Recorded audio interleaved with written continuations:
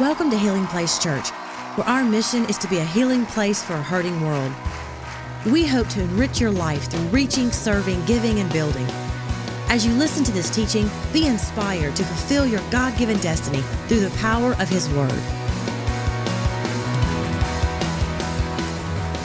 Fantastic. If you have your Bibles, turn to Matthew chapter 5.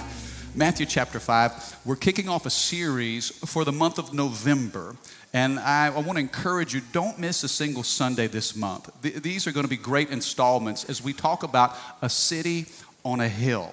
A city on a hill. And I think this is going to be a great dialogue for us as we begin to discover who God has called us and created us to be as a community of faith, as the church. This is a series about vision. And I think the Bible paints a beautiful picture of who we're supposed to be, what God has called us to, and this is a great chance for us to evaluate where we are based on the blueprints of what God has given us. City on a Hill, Matthew chapter 5. This is taken from one of the most famous sermons Jesus ever preached. It's called the Sermon on the Mount.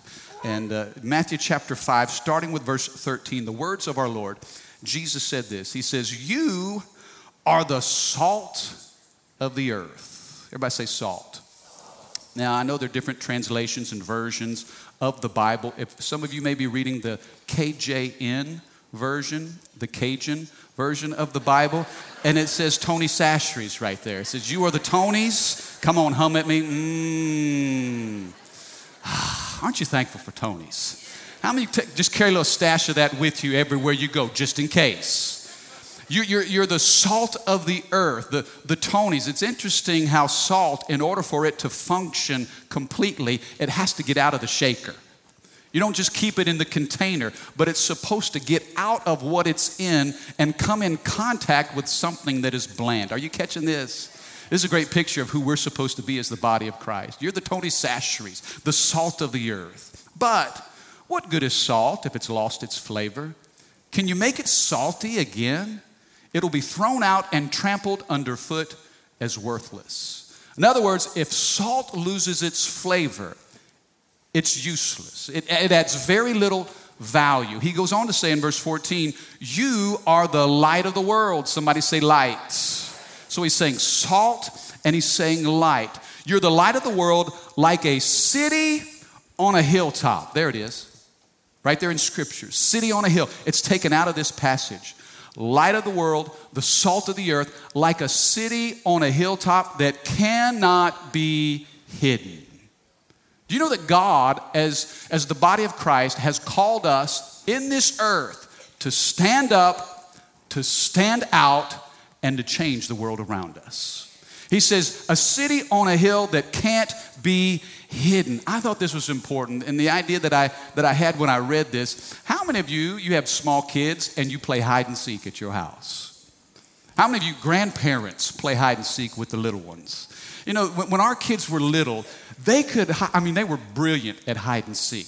How many know their little bodies can find the tiniest spaces and places, all the little nooks and crannies? These kids just disappear. You know, I can remember one time, Alexa, when she was little, she hid in a place, and I'm begging. How many know they can hear us when we call their name? I'm like, "Alexa, I'm getting a little scared. Girl, where are you?" And she's just tucked away, hidden. I would have never found her. But you know what I've learned? As a big guy, I can't play hide and seek that well. How many parents realize that your hiding options are limited? I can't fit in those little tiny spaces. You know, this 6'2" frame, 200 pounds, all muscle. I can't find the little place. I got to hide behind the curtain. You know what I'm saying? "Daddy, we see you." You know, I don't hide very well. And my prayer for us as a church, I pray we don't hide very well. I pray we don't just blend into culture. There's got to be something about us that's different. Come on, somebody. Now, I'm not talking about being different to draw attention to yourself. I'm talking about being different in order to make a difference. How many of you know that why would the world ever come to the church if when they get here, all they're going to find is more of themselves? Hello? There's got to be something in the house that's salt. It distinguishes us. It's light. It shines. Jesus said, like a city on a hill.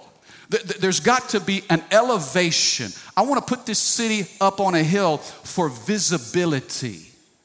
Can I tell you, when the goodness of God flows through his body, he wants it to be evidenced in the world. A city that's on a hill. I think that's interesting, a concept, especially in our region, based on the flooding that we went through back in August. How many of you know that when the rains came, people were looking for higher elevation? We were looking for higher ground. Sometimes we didn't realize the low-lying areas that we lived in our neighborhoods and in our communities. But when that water table began to rise, we were looking for higher ground. Jesus said, I want you to be a city that's not necessarily in a basin, not even on a bayou. Come on, if you got to build a levee, put the city on a levee. Come on, talk to me. Find higher ground, a city that's on a hill that cannot be hidden. Now look at what he says here. Verse 15, no one lights a lamp and then puts it under a basket. Instead, a lamp is placed on a stand. And when that lamp is on a stand, it gives light to everyone in the house. I believe that God wants to put the church in a position of elevation where it brings light to the entire community. It illuminates some of the dark places, the difficult places of the world in which we live, where it gives light to everyone in the house. Finally, verse 16, he says this, in the same way, let your good deeds shine. Somebody say shine.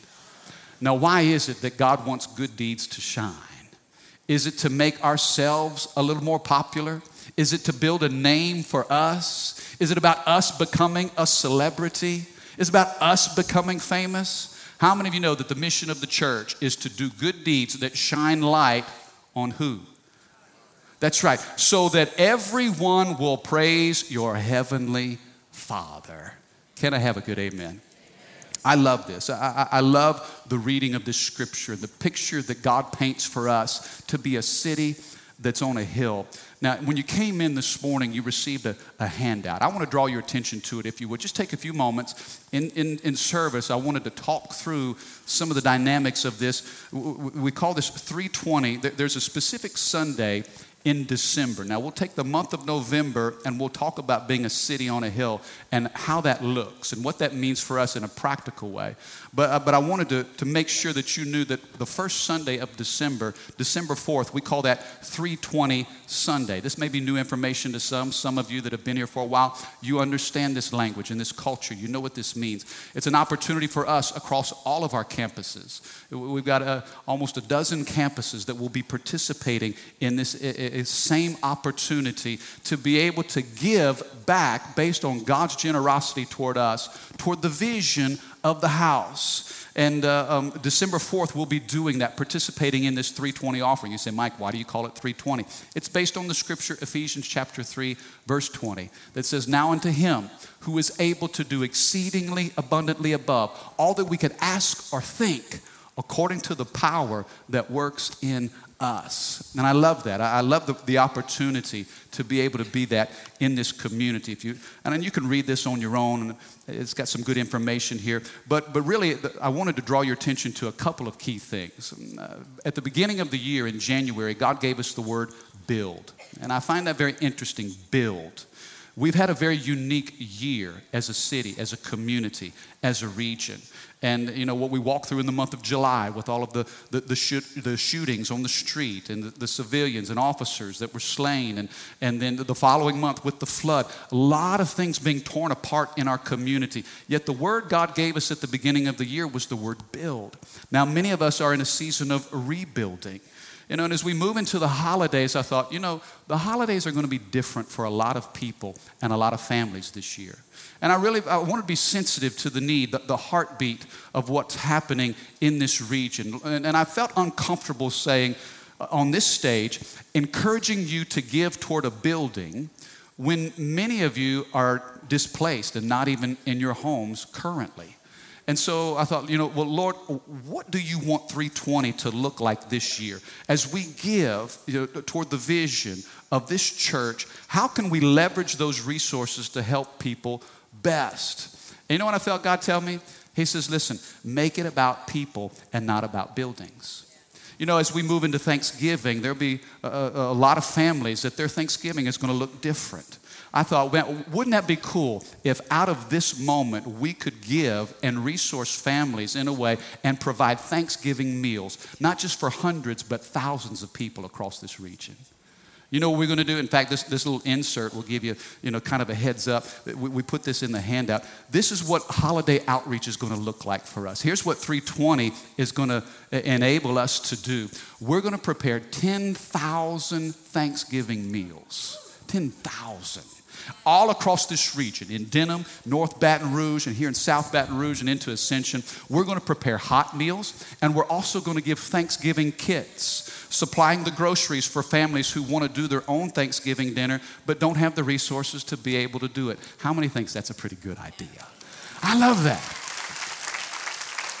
And then if you notice, as we move into Christmas, again, I wanted to provide Christmas toys for thousands of girls and boys. Families, moms and dads that aren't able to provide Christmas. And some of you, when you came in, walked through the concourse, you saw the different displays. We're going to be able to give Christmas gifts to cancer patients, flood victims, children of the inner city, single moms, giving gifts, and then giving out so many gift cards so that parents can go and purchase gifts for their children and have some sense of community. And I just felt like if we would leverage the resources in this 320 offering on December 4th to add value to people, then God would take care of the buildings and the facilities that we have here. How many agree with me on that?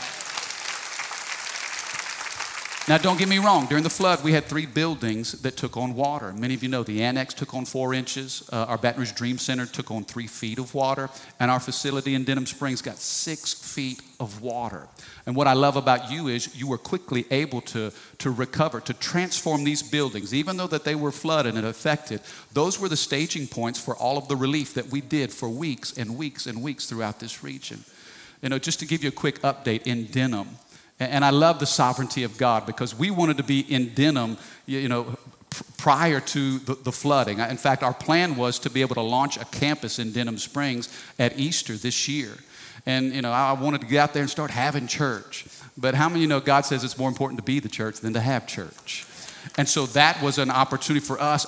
We used that building as a warehouse to be able to serve thousands of people in Livingston Parish. And I thought, man, what a powerful opportunity for us as a church. Many of you know 15 months ago, we bought 5 acres and 50,000 square foot building, and we paid cash for it. And thank God. I thank God for His faithfulness and for your commitment and your stewardship. Felt like the Lord said, don't get into any more debt. Don't add to the debt that you carry. But as the resource comes in, I'll supply the need. You build as you go. So we bought that property and that facility on cash. It was about $1 million. And to God be the glory. Now we've got some work to do. Okay, how are we going to build this thing out? The construction process for that campus, the overall price tag of that, and forgive me, I'm not trying to turn this into a business meeting, but I want you to know the business of the church.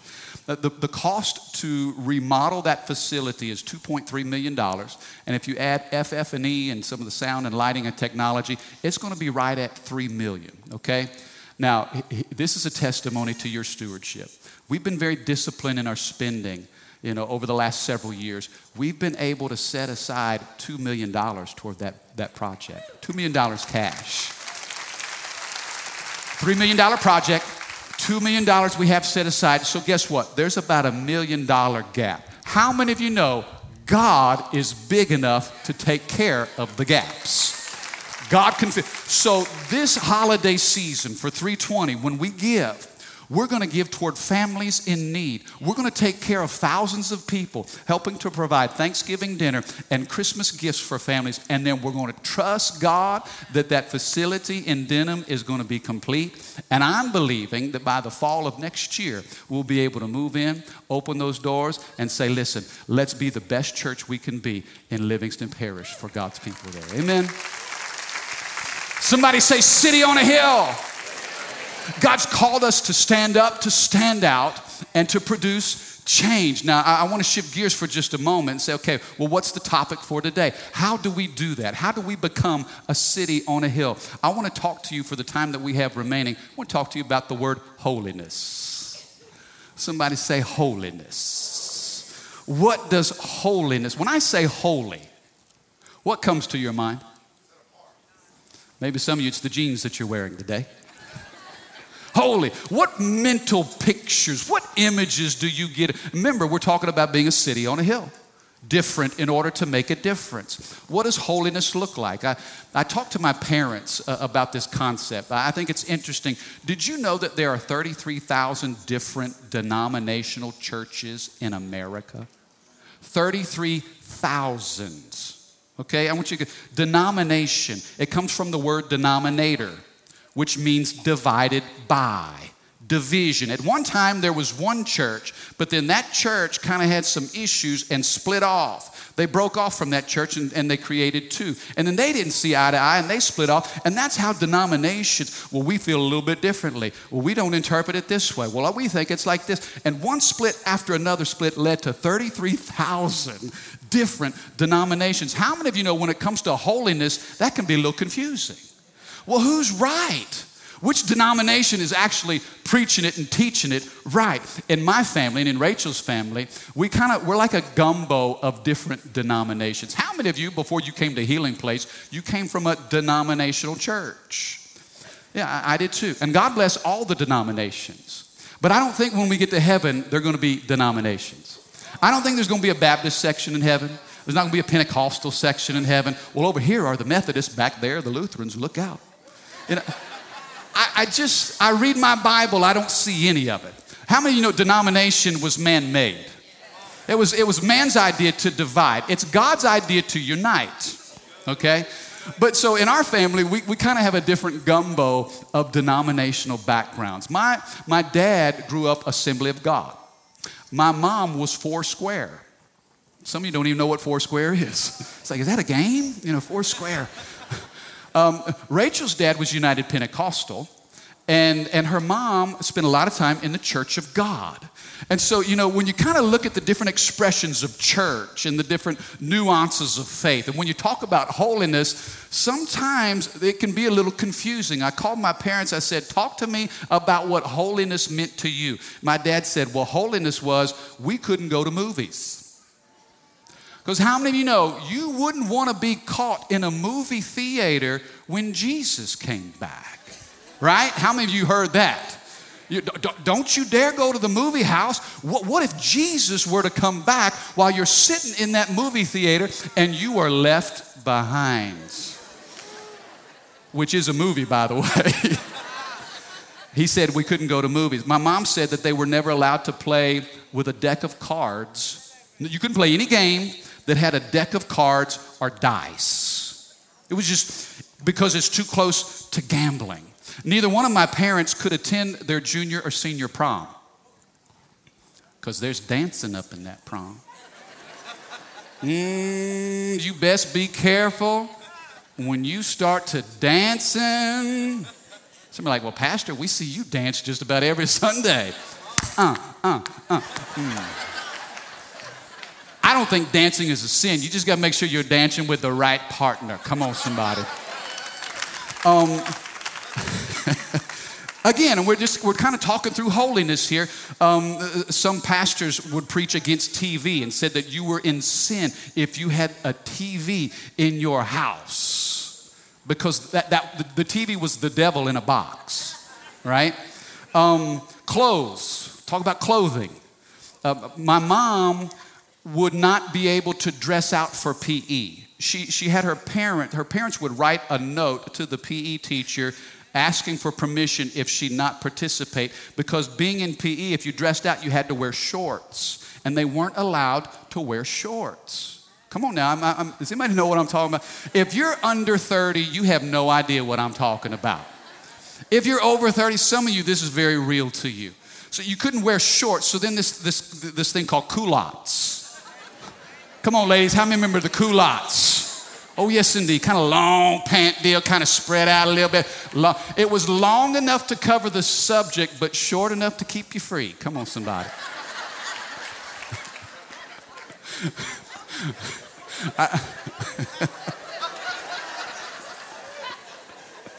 I love it. And I see some good friends, Tony and Julie. We were talking about this last week, but coming out of the United Pentecostal movement, Tony said that you could always gauge how the Spirit of God moved based on the number of bobby pins that you had to pick up off the floor. You know, because all the bobby, and it's just funny, some of the traditions. Come on, how many are with me?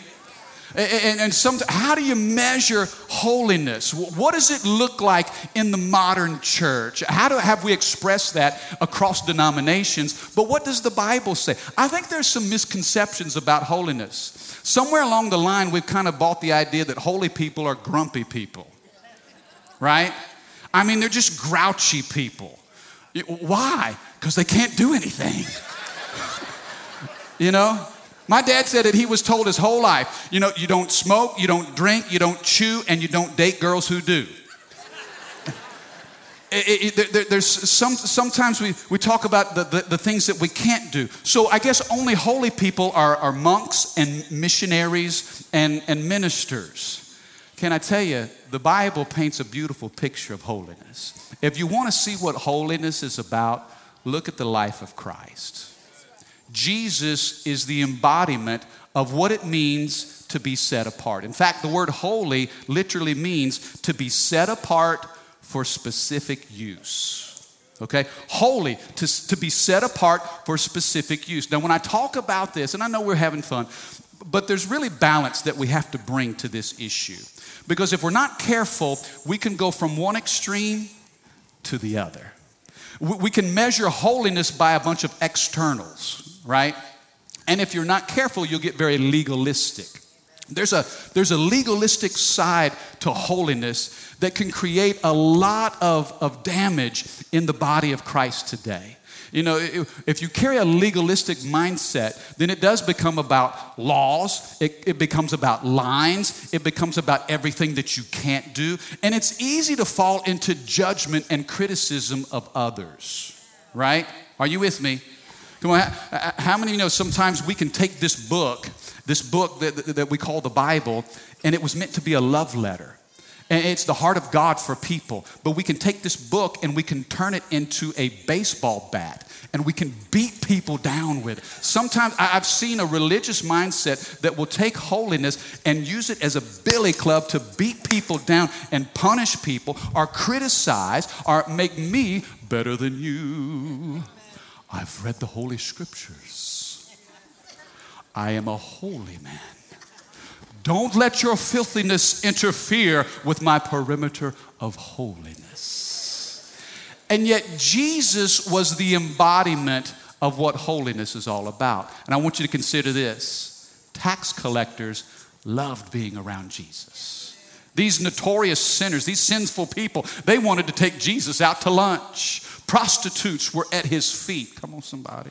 Children felt comfortable enough to crawl up into the lap of Jesus, and yet here is the holiness of heaven that has come down to earth. How many of you know we got a little to learn about holiness? We got to change. If we're not careful, the one side of holiness is legalistic, but then the other side, the other extreme, can be sloppy. Well, I'm in Christ. Don't judge me. I can do whatever I want. Live like I want. Talk like I want. Hey, don't put your holy expectations on me. I'm free in Jesus. And we use that as an excuse to do the things that we want to do. But if we attach Jesus' name to it, then we're going to be all right. How many's ever gone bowling and you needed those bumper rails to keep you out of the gutter? We can go from one extreme to the other. And so what I want to do today in talking about holiness, I want to bring some balance to this. The scripture says in 1 Peter chapter 2, verse 9, read this with me. But you are a chosen, somebody say chosen. You are a chosen generation, a royal, somebody say royal. A royal priesthood, a holy nation, say holy. It says, you are his own special people. Somebody say special. I love those adjectives. You are chosen, you're royal, you are holy, you are special. Why? So that you may proclaim the praises of him who's called you out of darkness and into his marvelous light. How many of you know that holiness is not for other people to look at you, but holiness is for other people to see God through you? If you're taking notes, write this down. Write this down. Number one, God has chosen us. Chosen. Holiness is not anything that we can point to and brag about because it's not something that we achieve. It's not something that we produce by following a certain list of rules.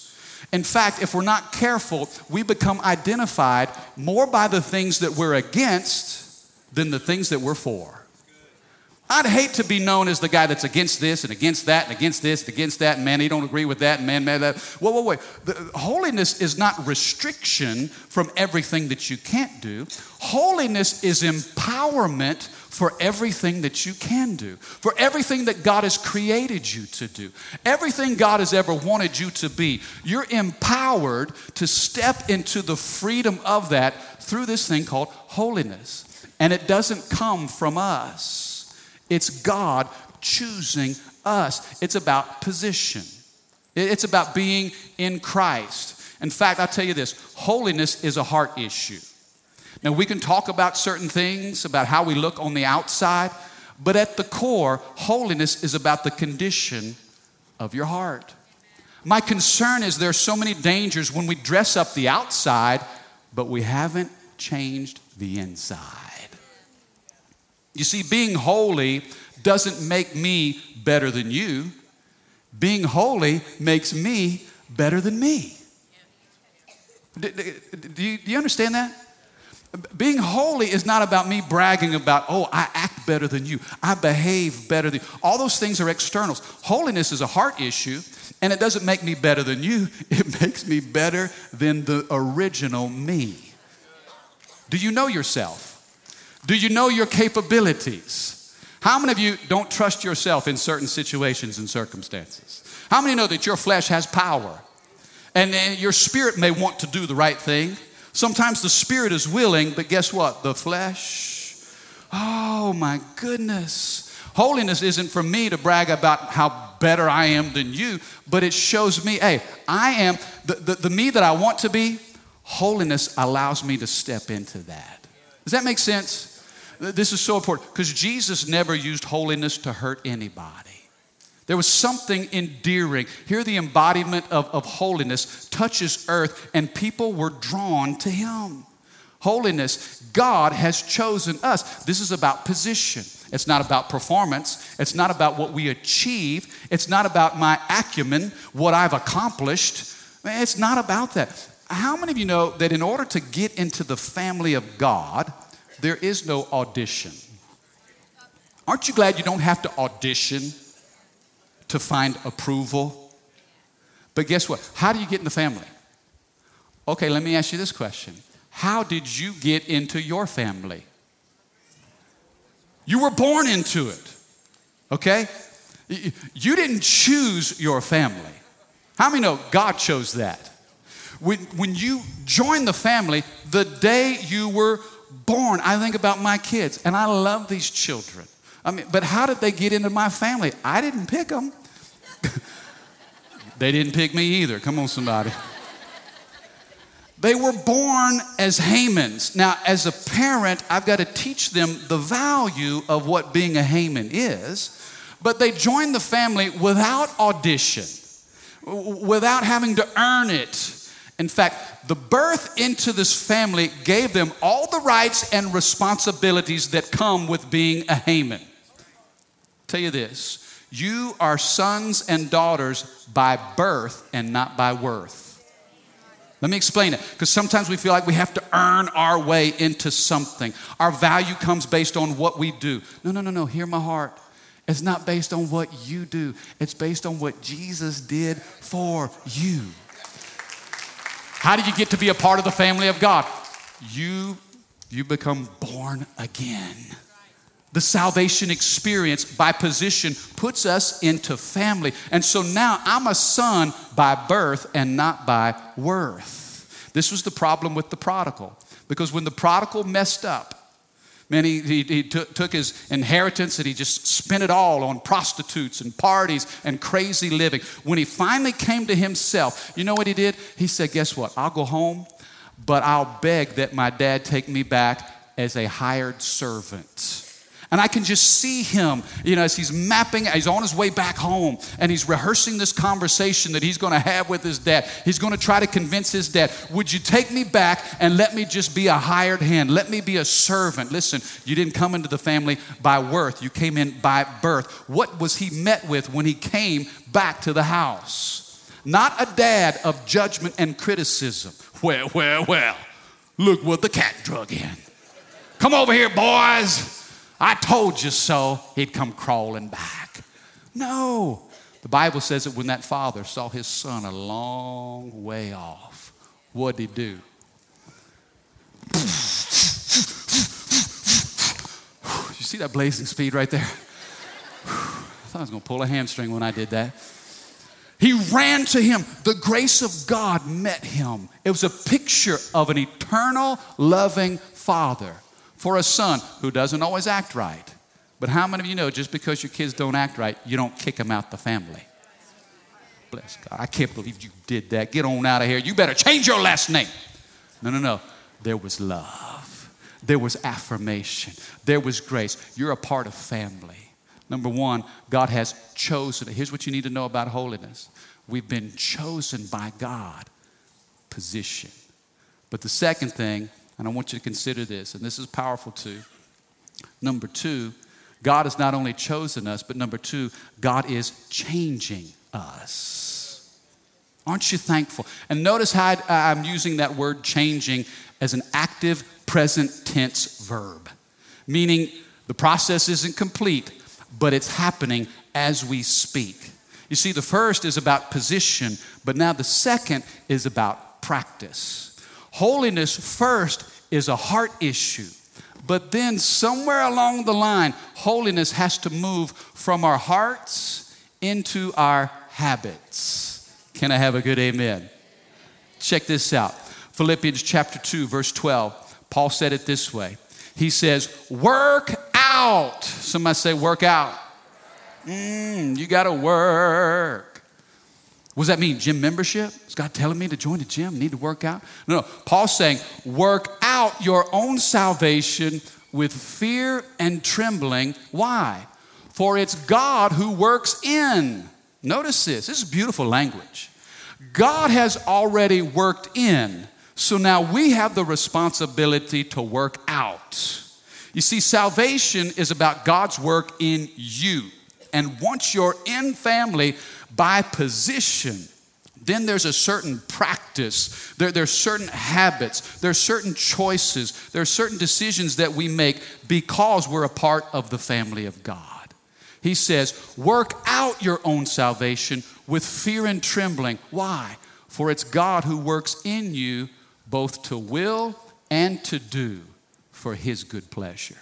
In other words, one translation says this, it's God who gives you the motivation and the desire to do what pleases him. Can I tell you this? As brothers and sisters, a part of the same family, ultimately what guides our actions is one simple question. Lord, what is it that's pleasing to you? Every day we wake up, God, how can I please you? You know what? When you ask yourself that question, it's one of the most powerful questions.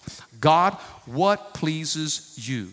Do you know that the answer to that question will influence how you spend your time, how you spend your money, the places that you go, the friends that you keep, where you make your investments, what you watch on television. Come on, somebody.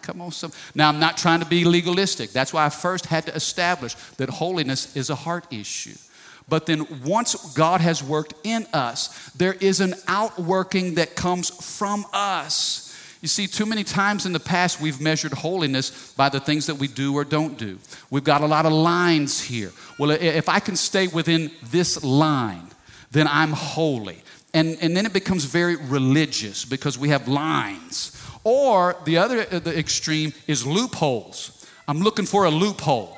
Well, I want to do what I want to do, but then I'll just attach Jesus' name to it and it'll be all right. Well, if I can't find a scripture in the Bible that's against it, then maybe God's for it. Come on, somebody.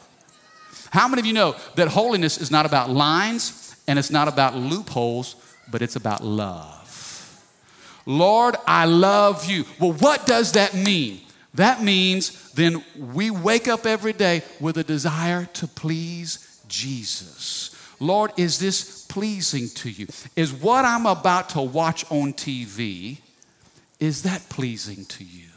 God, is what I'm about to spend my time doing, participating in, Lord, is this pleasing to you? I'm telling you what, if you realize holiness isn't measured by how well you behave, but it's really more about how much you love, then all of a sudden now, there's freedom. I'll tell you this, when Rachel and I got married, I remember 20 years ago, standing there, watching her come down the altar. We made promises to God and to each other. I'm going to tell you what, that moment was filled with so much love. Goodness gracious, I'm married well. I love that girl. She married pretty good too. Can I have a good amen? I'm just teasing. That was so self-serving. But I want you to see how, man, we make a decision to get in a relationship based on love. Do you know what she has never done in 20 years of marriage? She has never said, before I leave for work, she's never said, hey, you better not cheat on me, boy. If you cheat on me, I will cut you. She's never once threatened me. Man, that's such a bondage. Oh, see, sometimes you can look at it as, oh, well, it's such a bondage. There's all these boundaries. No. It's based on love.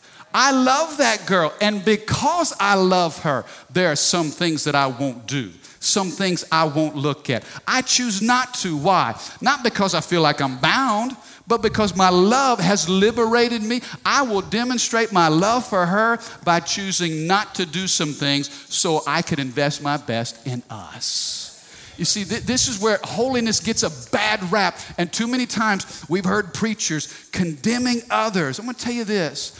The Holy Spirit is not into condemnation. He's not. Don't let some guy in a suit with a big old Bible condemn you.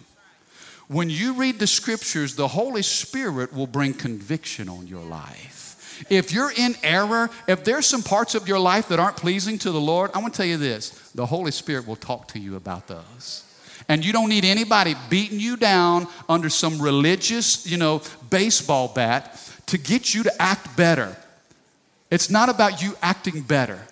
It's about God transforming your heart.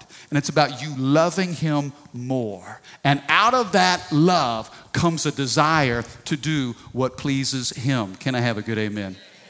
Thank you, Lord. In fact, I'm looking at the clock. I've run out of time. I'm going to ask the band to come up. This is an important...